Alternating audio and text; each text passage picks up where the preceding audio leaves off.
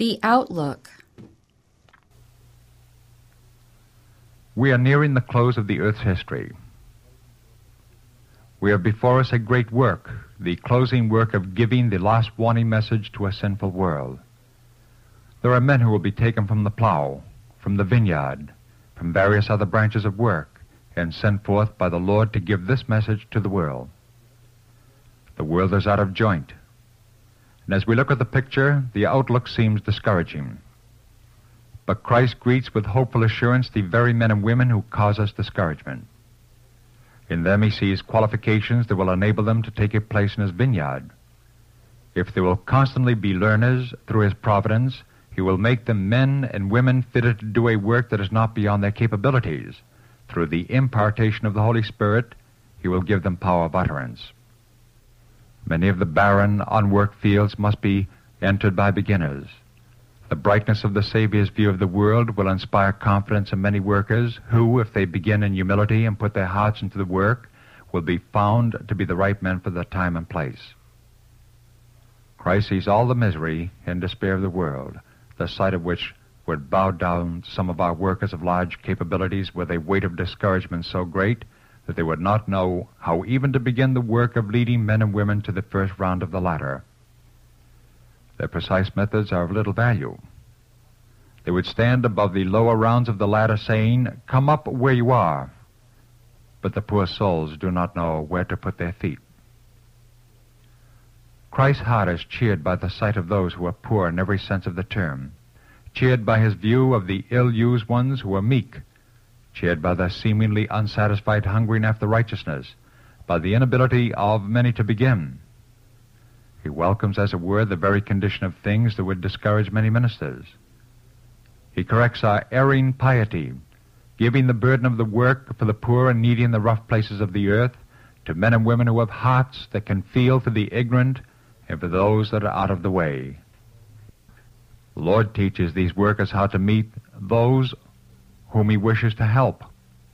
They will be encouraged as they see doors opening for them to enter places where they can do medical missionary work.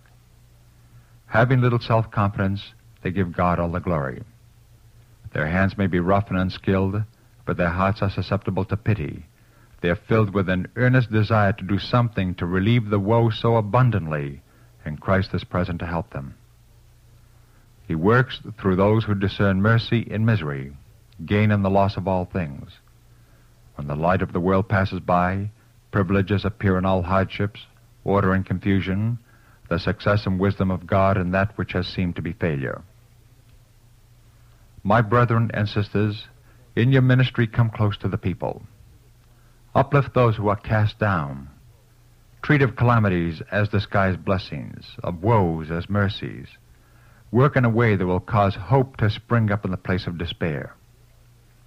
The common people are taking their place as workers, sharing the sorrows of their fellow men as the Savior shared the sorrows of humanity. They will by faith see him working with them. The great day of the Lord is near. It is near and hasteth greatly. Zephaniah 1:14. To every work I would say, go forth in humble faith, and the Lord will go with you. But watch unto prayer. This is the science of your labor. The power is of God. Work in dependence upon him, remembering that you are laborers together with him. He is your helper. Your strength is from him. He will be your wisdom, your righteousness, your sanctification, your redemption. Wear the yoke of Christ, daily learning of him his meekness and lowliness. He will be your comfort, your rest.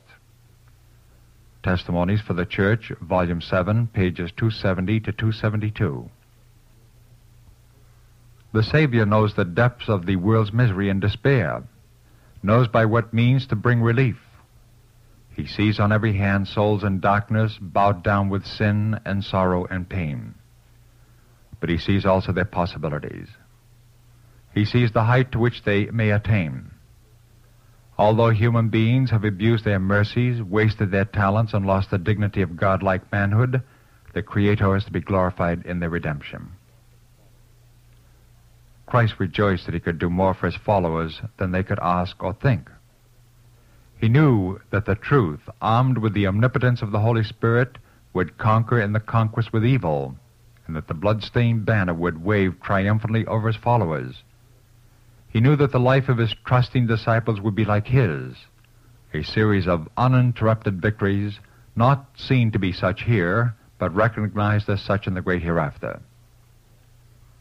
These things I have spoken unto you, he said, that in me ye might have peace. In the world ye shall have tribulation, but be of good cheer. I have overcome the world. John 16:33. Christ did not fail, neither was he discouraged. And his followers are to manifest a faith of the same enduring nature.